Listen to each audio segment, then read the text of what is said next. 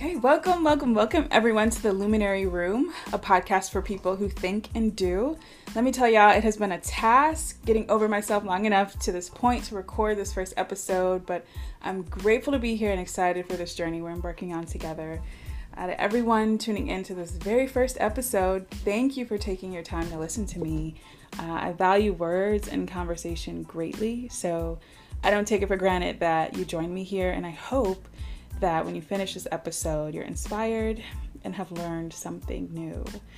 For those who don't know me, my name is Natalie J. James, and I'm a writer, podcaster, and self-proclaimed good trouble catalyst. I'm a pleasant fusion of the Midwest, East Coast, and Caribbean, and I'm a lover of Black literature. I graduated from Smith College in 2018 with a bachelor's in Africana Studies, and I've worked in community economic development for the last few years.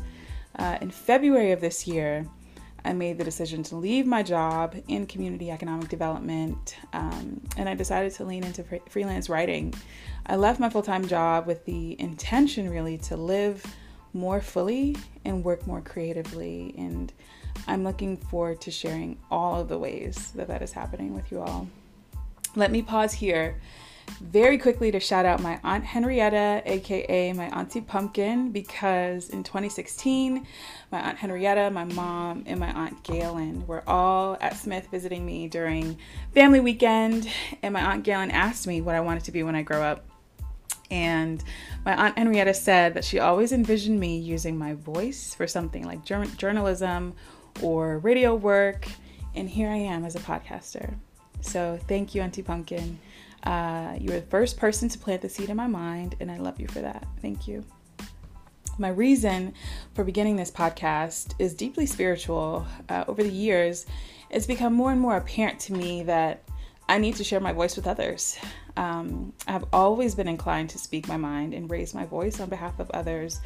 And I've always noticed that people, no matter their identity, listen to me. And that is not something that I take for granted.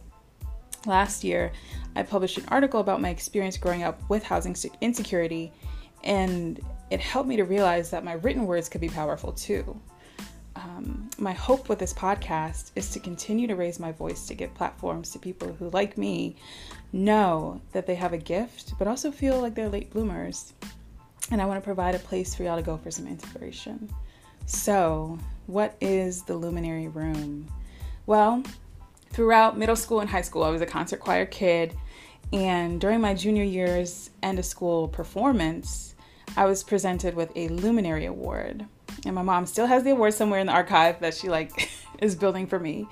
I never thought to look up the definition of luminary until recently, to be honest. Recently, I was reading an astrology article about Aries moons people, which I am, and one of the words used to describe Aries moon was luminary.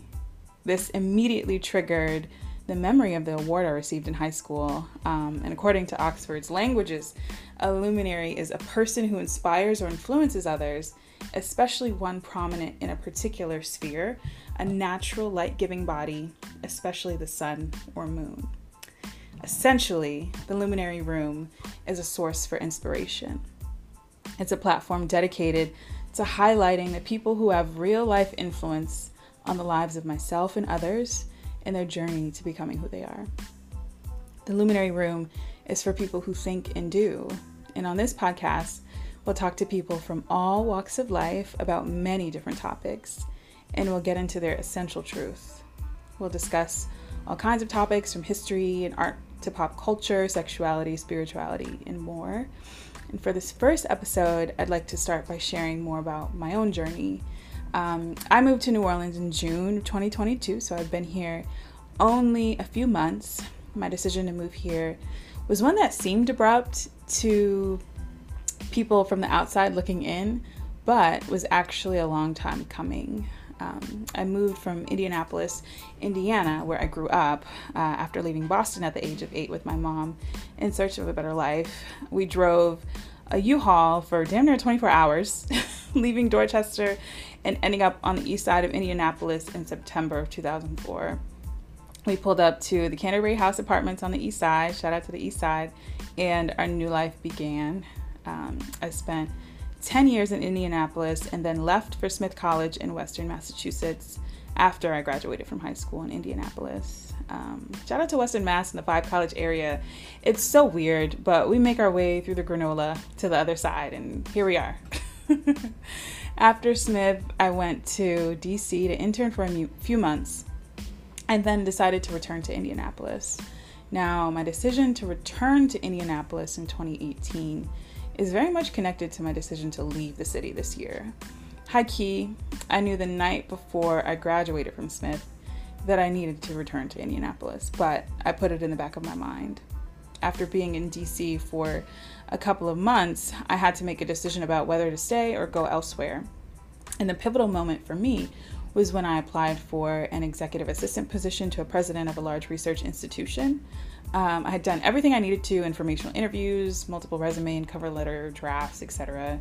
I poured over every detail of my application materials and got through a few rounds of interviews and did an interview assignment before they let me know that they had gone with another candidate. But the fact that I wasn't chosen didn't affirm my decision to move to Indianapolis. It was the reason why I wasn't chosen that affirmed my decision. I was told later that I had spelled the president's name wrong in my interview assignment. And this was the moment that I knew I had to return to Indianapolis, because it was not about not getting the job. It was about the rejection pointing me in the right direction. And so I returned to Indianapolis and had to get reacclimated to my environment. And it was absolutely a rough transition, but I knew it was the right thing to do. Returning to the place that raised me gave me a different perspective on the city. And we'll get into our complicated relationship in a different episode, but I say all that to say that I had to return in order to leave on my own terms. And now I'm here in New Orleans and very excited about where this journey will take me. I moved to New Orleans for the sake of getting a better understanding of myself and the creative work that I've been put on this earth to do. Speaking of this journey, I'm so excited to introduce my guest for this episode, but first we'll have a message from our sponsors. This episode of the Luminary Room is sponsored by Melanated Leaders. Melanated Leaders is an Indianapolis-based organization working to enhance the educational talent pool for educators of color. Melanated Leaders is led by career educator Patrick Jones and works to build a powerful community of educators of color across Indianapolis so that they may inspire, educate, and edify each other for their students. Melanated's vision is that every school or entity that supports students of color is led by a leader of color at every level. In Indianapolis, the entire education sector is excited about reform moves that promise to provide a more equitable education experience for children of color. A portion of that reform includes work around diversity, equity, inclusion, and investing in leaders of color. With these efforts, one would assume that leaders of color thrive in Indianapolis. However, education communities are losing these leaders of color at an alarming rate. Imagine if we provided a powerful network of leaders who were built to educate each other and hold each other accountable for children. That is the work of Melanated Leaders. Melanated Leaders offers coaching, fellowship, and consulting opportunities. For more information, visit melanatedleaders.org and tap into the resources for educators of color. Our guest today is Miss Candace Henderson. Candace and I were connected at Essence Fest 2022 through a mutual friend, and it seems like from then we've been in alignment with one another. Candace is a fellow Midwest shorty, an incredible community worker and nurturer, and the leader of something so incredibly beautiful in New Orleans, in the New Orleans community. But I'll let her talk about that. Candace, welcome to the Luminary Room. Thank you so much, Natalie, for such a beautiful introduction. I love learning about you, listening to all your accomplishments. I learned so much just now. Mm-hmm. Hey everyone, I'm Candace. I am, yes, as I said, from the Midwest, born and raised in the south side of Chicago, and I lived in Atlanta for a little bit after college. I graduated from NIU, Northern Illinois University, and I lived in Atlanta for a little while. helping my sister, my little sister went to Clark, Atlanta. Big ups to HBCUs. And I moved to New Orleans around almost 5 years ago. I think September, in just a few days, September 2022 will make my 5-year mark. And yeah, I love it here. Yeah. What led you to New Orleans? Spirit, to be honest with you, Natalie. You know, it's my internal compass, you know, I think. When I came here to visit, it's like I felt it in my bones that something was here for me. And I was meant to be here for it, you know? That thing inside me in the city. I didn't know what service it would look like when I got here, but the city has embraced that spirit. Spirit has embraced the spirit of the city, has embraced the spirit of me. So I work in I am a worker bee, so I will say that I work, I volunteer, and I've gotten to the place I am now, which feels like 1,000% purpose. Yeah. And what would you say is the theme of the place where you are in your life right now? That's a good one, because you're asking for now. Yeah. Not a running thing to where I am now, but what's the thing of where I am in my life now? I think it's I am where I'm supposed to be. Yeah. You know, I'm serving how I'm supposed to serve right now. My assignment is my assignment right now. Yeah. And in all these areas, to really like build the areas up. You know, give the areas all up that. Yeah. And you know, since you've been here now, what, about 5 years? What would you say is something that most people don't know about New Orleans?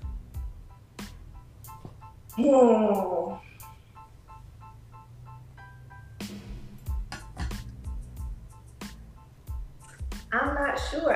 I think a New Orleans would have to like respond with that. You know, I've been embraced, but there's a lot I don't know, you know, like that's deeper, right, than the surface. And I don't even think I've penetrated that, you know? What I know is love. Yeah. Like, we always talk, I hear a lot of people talking about the mysterious part of New Orleans that draws people in. Like, for me, I was very curious of the infrastructure. I'm like, what's going on with these streets, right? I had never seen houses every house sitting on piers, so I was really curious. I'm like, yo. But, you know, what I have found that I didn't know I would discover is love. Love in every person I encounter, love in every house I walk in, love in just this beautiful, full, enormous, welcoming way, you know? It fills me up from the top of my head to the soles of my feet.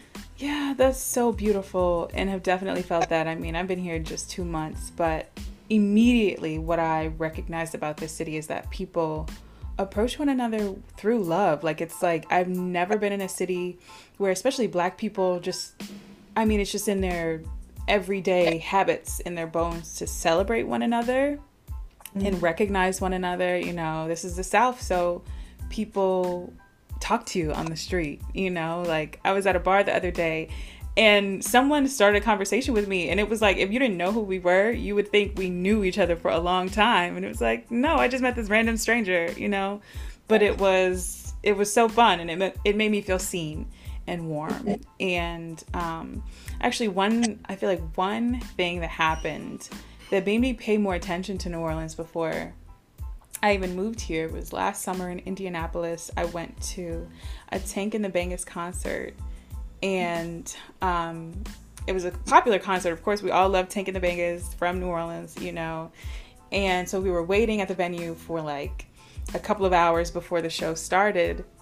And after the show started, Tank's aunt was in the audience, and she shouted her out. And this woman had been just kind of waiting around with everyone, and I didn't even know like who she was. But there was a certain moment where she like turned around, because she was standing right in the front. She turned around and came over to me and was like, "Thank you so much for coming. Like, I've seen you here all day. And I just want you to know that, like, I appreciate you for being here." And at first I was like, oh, like, do you think I'm someone else? You know, I'm just like here to enjoy the show like everybody else. I don't know if you think I am, you know, who you think I am. She was like, no, just, I see you, you know, and appreciate you for being here. And I feel like that has happened to me time and time again since I've been in the city, and it just kind of affirms that I made the right move, you know? Yeah. And so now I want to talk to you, Candace, about your work with the Freedom House. Can you tell us what the Freedom House Museum is and what led you to this work? Absolutely. I'm going to take a step back and talk about how I came into the Freedom House. Yeah. Before we set the intention of making it into a museum, because it's rich history. Yeah. Once we went through the pandemic 2020, and I decided to start. And I'm gonna try to fast forward the story. I'm gonna tell y'all about me praying, being on my knees, but I'm gonna talk about how I saved, I think $10,000 to buy my first home. I was really intentional with that.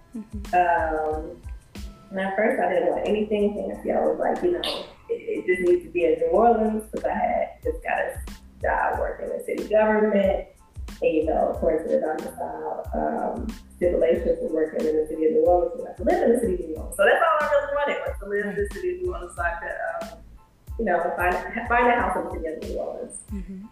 And I went under contract on 2 homes. One had mold, another had really bad termite damage, right? So the Freedom House was the third home I went under contract on.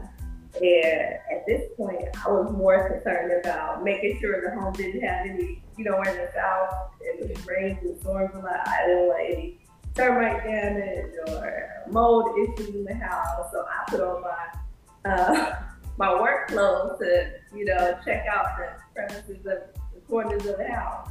I didn't even know the history of the home when I bought it. That's what I'm saying. My realtor actually highlighted to me. I didn't make a conscious decision to live in Treme. I wanted to be part of the Black people who bought Treme back. Yeah. So it's important to me. And for the listeners who don't know, Treme is not only the oldest Black neighborhood in New Orleans, but the oldest Black neighborhood in the United States of America. So it's an incredible privilege to live in this neighborhood.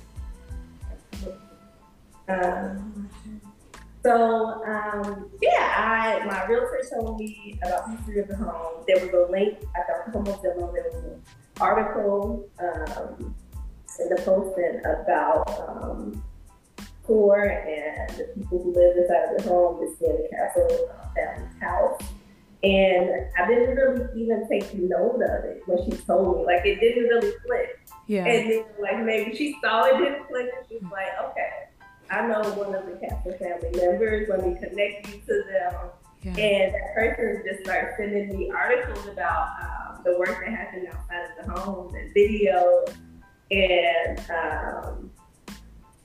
I told God, I said, if this home is for me, this home, it feels like it's for me. Yeah. But you'll give it to me for me. Yeah. Sure enough, obstacles came as I was in my closing week, and every obstacle got knocked out the way. And I closed on the home in March of 2021. And it's been a year. It's been about a year and a half now, almost, that and I've had conversations with the family, community members, community leaders, about what should happen in the home. Immediately, and I'm going to try to frame this without taking it too long, but immediately I knew we wanted to honor the people who did the work out of the home. So I connected with Mama Carol at Ashe, who founded Ashe Cultural Center. Yeah. And she helped me create this really spiritual event, and invited freedom writers. Dodie Smith Simmons came, a legacy freedom writer who lives here in New Orleans, from New Orleans. Clyde Reese came, and my family members came. That was important to me. And we poured libations, we said the names of people who lived in the house, and we worked out of the house, we sang songs. We did what our ancestors did, and what our elders do today is what we are charged to do now, And big ups to you, Natalie, for this podcast, because this is the work too. You know what I'm saying? So, we had that event, and even from there, I did a small series of stories on the wall with people who live in the house, and I didn't intend at all for these stories to look as a museum, and everybody was like, "This is a museum." And I love tea as a birthday green tea now. And I just, invited people over and hosted, 1, 2, and even 3 at a time. Community leaders reached out to folks, sent my 2 pagers to people I knew from working in city government, and invited them to, I work in nonprofit as well, so nonprofit leaders, invited them to come see the space. Donnie Castle, I invited him, Alexis brother, the Castle Hill's brother, I invited him to come to the house. He's been advising me. So everyone just kept saying museum. Like, I would say 100% out of the 100% of people I saw said museum. And even Dodie Smith Simmons said, I always wanted to line the house and make it into a museum, And she gave me pointers like, look at the archives at Amazon, at Tulane University's Research Center. Look at Medgar Evers' home in Mississippi, think about doing something like that. Freddie Evans, who, published author here in New Orleans and leads a lot of work around Congress Square. She suggested me going to the Freedom House in Canton, Mississippi, because there's a lot of synergies on that museum, this Freedom House Museum in Canton. To this Freedom House, because there was a network of Freedom Houses in the 60s and 70s, right? That provided safety, that provided community, really like healthcare. It was like, these were methods for us as Black people. And spiritual, right? I prayed a lot, like what to do about this, and it was clear to me from God, like you said, community space and safe house. So those are 3 big pillars for what we're doing. This is there's 3 separate units here. Yeah. And can you tell us a little bit about the Castle family's work? Because they were just everyday people, right? Right. Johnny B. Castle and Virgie Castle was Rebecca Castle Hiller's parents. Johnny B., I believe, was a taxi driver and a longshoreman. He worked 2 jobs, daytime and night. Virgie was, they say she was everything in different cases. I think it's listed in history as she was a cook, host. The Castle family. And it's interesting because, like, it wasn't just them who lived in this house. Their extended family members lived in the house as well. And they supported the work for the Congress of Racial Equality. And this was, of course, headquarters. Like the Johnny B's sister, I believe, was like their getaway driver. The grandmother was a plaintiff on a huge case to desegregate Charity Hospital. And these are monumental things that help push the movement forward. So I just can't even imagine, but I can imagine because it's what we do. We live in our homes to make the world better. We offer it as space, as a meeting space. Like, people didn't need a lot back in the day, to do what they needed to do. Folks were able to be fed here at the Freedom House. They would, go to jail, right, because they were protesting. And the pastor family would bail them out of jail, drive them here, right? Let them get in the shower, and then feed them and let them rest. Like, those are the things that we need that are core to us, you know, to continue to do the work. And I heard Dave Dennis, who just Dave Dennis Jr. and Dave Dennis Sr., who is a freedom writer. I love when they say, I'm not just a freedom writer, I'm a freedom fighter. Like, it's for them, they're still charging young people like myself and you to move the work forward. But he said during the release of his book this year, and I believe it was the art bar here in New Orleans where I was, and heard him speak about this. He said, he was like, I wonder what happens to the people who allowed us to stay in their homes, people who risk their lives, to register themselves to vote. You know, the people that fed us in New Orleans and Mississippi and Shreveport, Louisiana, and all these places in the South, right? Even places like Washington and Chicago. He was deep in it, like he was naming people. Yeah. So, because I think that might be what we're missing sometimes. Like, we got the people to do the work, but we don't have the ones to back home, right? So I see the Freedom House space again. You know, I'm really just a facilitator, right, of the space.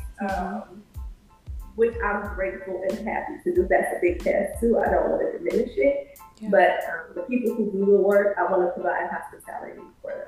I want them to feel seen, cared for, loved. You know, they want tea, they got tea, they need a towel, they can hop in the shower, they, you know, give them that.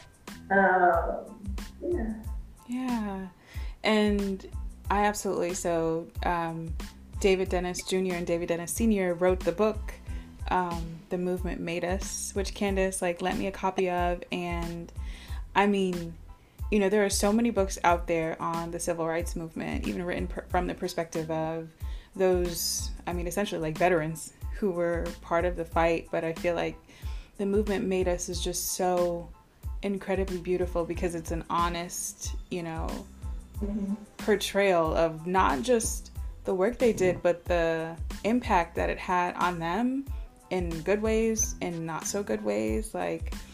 And I think the work of the Freedom House is healing now, because, you know, so much of what we hear, especially when it comes to voting, is, ancestors died for your right to vote. But in The Movement Made Us, David Dennis Sr. is I was afraid to die, you know? Medgar Evers did not want to die. We, you know, we're trying to survive while doing this work. And so I think it's just a beautiful full circle moment that you're now doing the work with the Freedom House to provide the healing space, because these young people didn't want to, they did put their lives on the line because that's what was necessary. But I think if they had been able to be in a space where they could be safer and have, you know, mental health services and whatnot, you know, it would have absolutely supported them. So yeah, the work of the Freedom House is really beautiful. And what would you say is the purpose of the Freedom House in the New Orleans community? I mean, that's simple. That's simple. It's a big question for sure. It's for thought-provoking questions. Yeah. But, you know, I've been in deep thought, not alone, with spirit and with community. So I feel prepared to answer that question. So thank you for it. Yeah. I believe the purpose of the Freedom House, because this is sacred ground. Like you said, these are, it's the ancestors are not forgotten. They're here. You know, we call their names. I think that's the deep work of New Orleans that I'm grateful to sit down with elders and sisters, right? And tap into sacred practices, you know, being someone with ancestors. But this is an ancestral space. And space, I've learned in the last year and a half through owning this home how much space matters. Yeah. You know, and so often I think as Black people, we've been trying to survive, so we don't really take note of all these things like where are we? What happened here? You know, what's the energy in here? So the purpose of the Freedom House is to share the community. Mm-hmm. Like that's it. Yeah. And we're sharing it in community through these 3 ways: designing a museum to tell the stories of the work that happened here. Mm-hmm. And the museum is going to be designed, which I'm really excited for, in partnership with elders and young people. Yeah. Like that to me, because everything we do is for the future, right? It's for young people. Yeah. And it shouldn't be done just for them. It should be done with them, right? We should be supporting them. And just by creating structure, right? We help make it happen, and they show up and they do the work, right? So the elders sit at the table with young people, telling them the stories, while the young people design how it's gonna really hit the young people, right? So that they take this work even further. So yeah, the purpose of the Freedom House is to share it with community, and we're gonna do that through the community space that people can rent. You know, it'll be a scaled price point where folks will, you know, maybe smaller nonprofits don't have as much money and can't afford these huge tickets, right? That's only space to do real work. Mm-hmm. So we're gonna allow folks use the community space and the safe house, you know, a place that hit freedom riders. So we're turning it to its original intent as well. Yeah. Partnering with Black Soldiers Matters, allow activists and community organizers to use the space to work on the space. Yeah. And what excites you about the Freedom House the most? That is back in Black hands. Mm-hmm. Shout out to Black. Shout out to Black people. It's in our bodies. Like, you know, it's when we get stuff. You know, it seems bigger than what it is. You know, and this is not a new model. Like Black people been buying back Black, right? So I'm not gonna say like this is a Candace thing, right? No, this is a Black people thing. This is what we do. You know, we only need to lift it when it happens. You know, we tell our stories. You know, sometimes it's like, well, that ain't popping on the gram, so, you know, everybody don't want to hear that, but we need to hear it, you know, we need to make sure we know that it's popping, because it is popping. Yeah. Man, I'm so excited about the Freedom House. Like, when we met at Essence Fest, Nybria was just like, you know, I went to school with Nybria, and Nybria also works with Candace and myself on the Freedom House, and Nybria was like, yeah, just pop by, you know, the Freedom House booth. And I was like, okay. It's like my second week in New Orleans.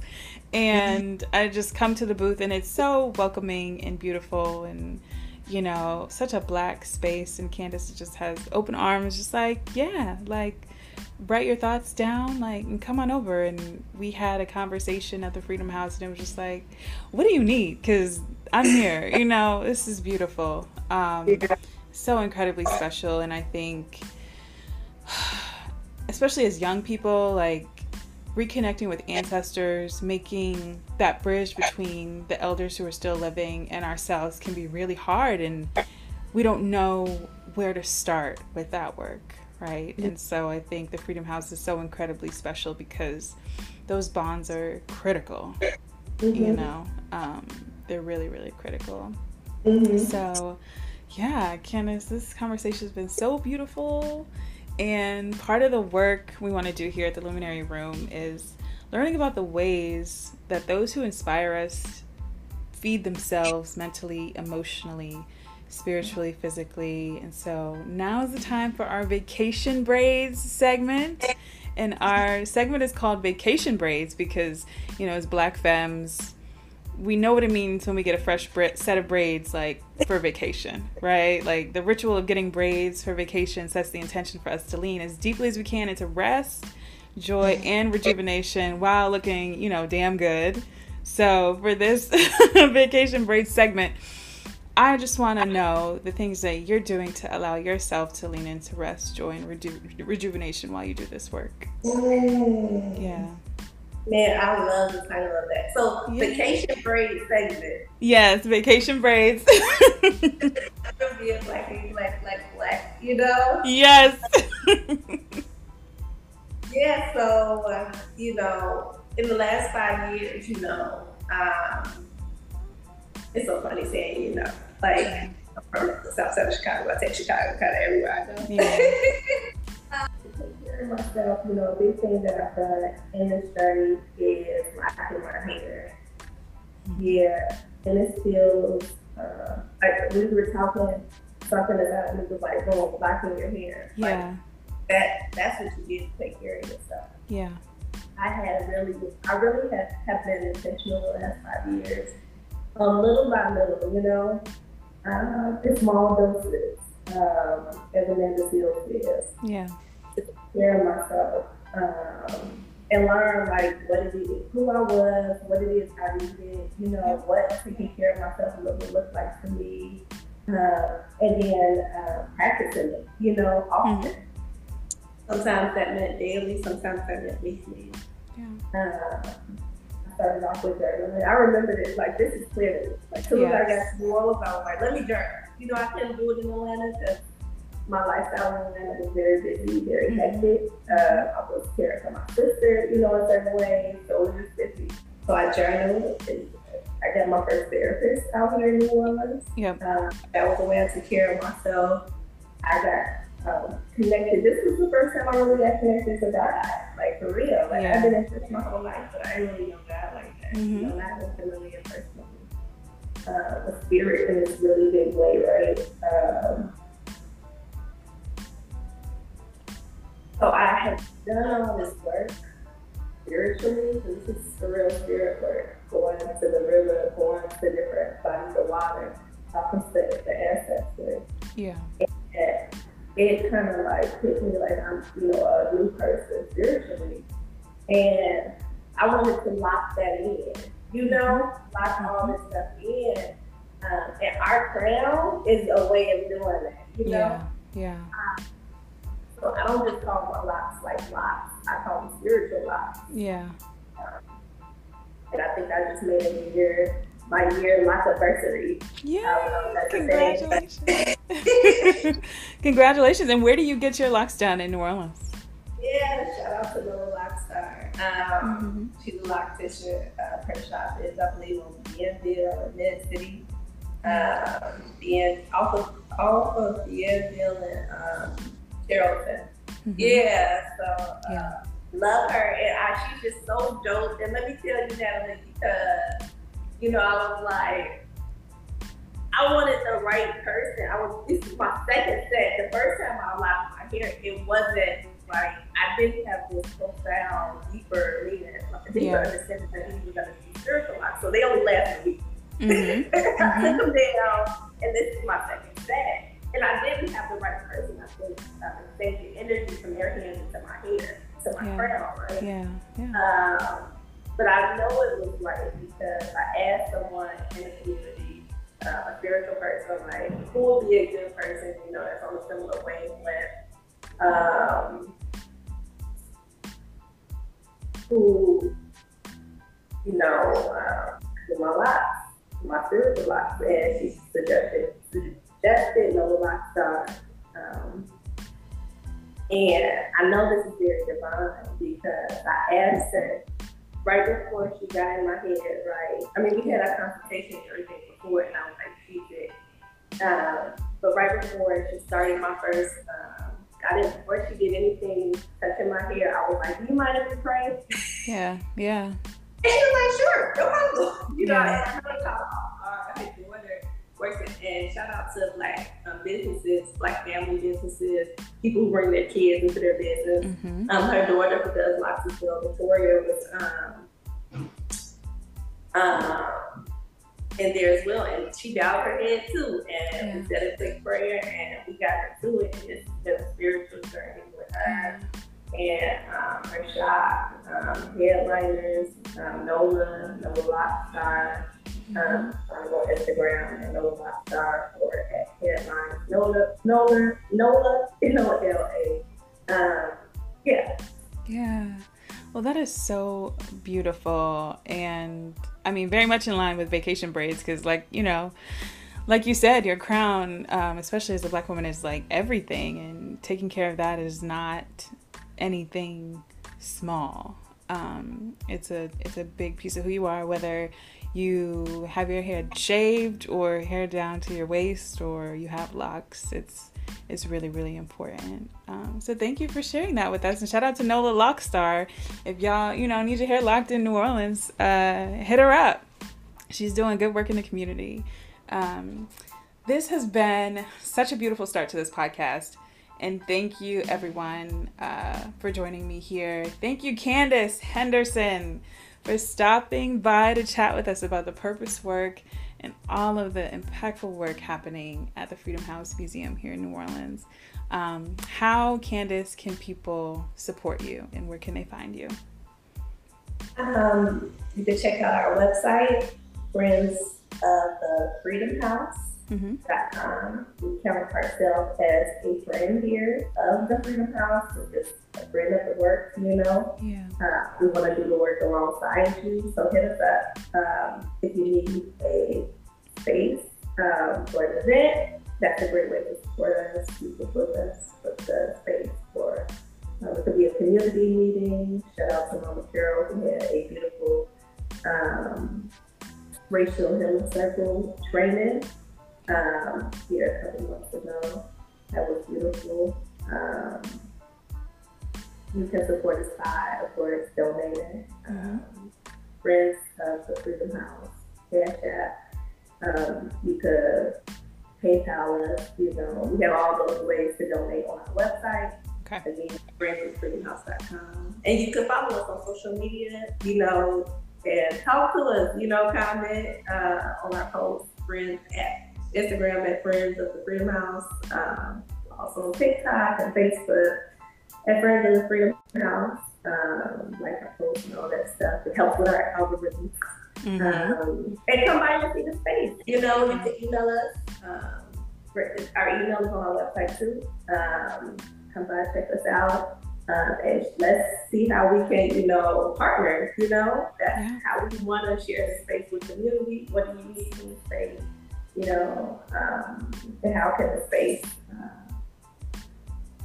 help you and how can you help it? You know, just like Natalie James with the Blue Catalyst in the Luminary room, illuminating us, you know, we're illuminated. This is what we do, this is what our ancestors do. Yes. And I don't need to say much else after that. Absolutely. Thank y'all so much for joining. And I do want to leave you with a little treat before we go. Since music and reading really helped me to see my way through this life, when I was preparing a journey to New Orleans, I was very intentional about the literature I would bring with me and the music I wanted to bring with me on my journey down. And so I curated a specific reading list, and my homegirl, Stephanie Dinsey, created a Spotify playlist for me to journey to my new, more creative life in the South. So I will link both of those things so y'all can partake. And thank y'all so much for joining me on this episode. I hope you found something to take with you. Until next time, bye.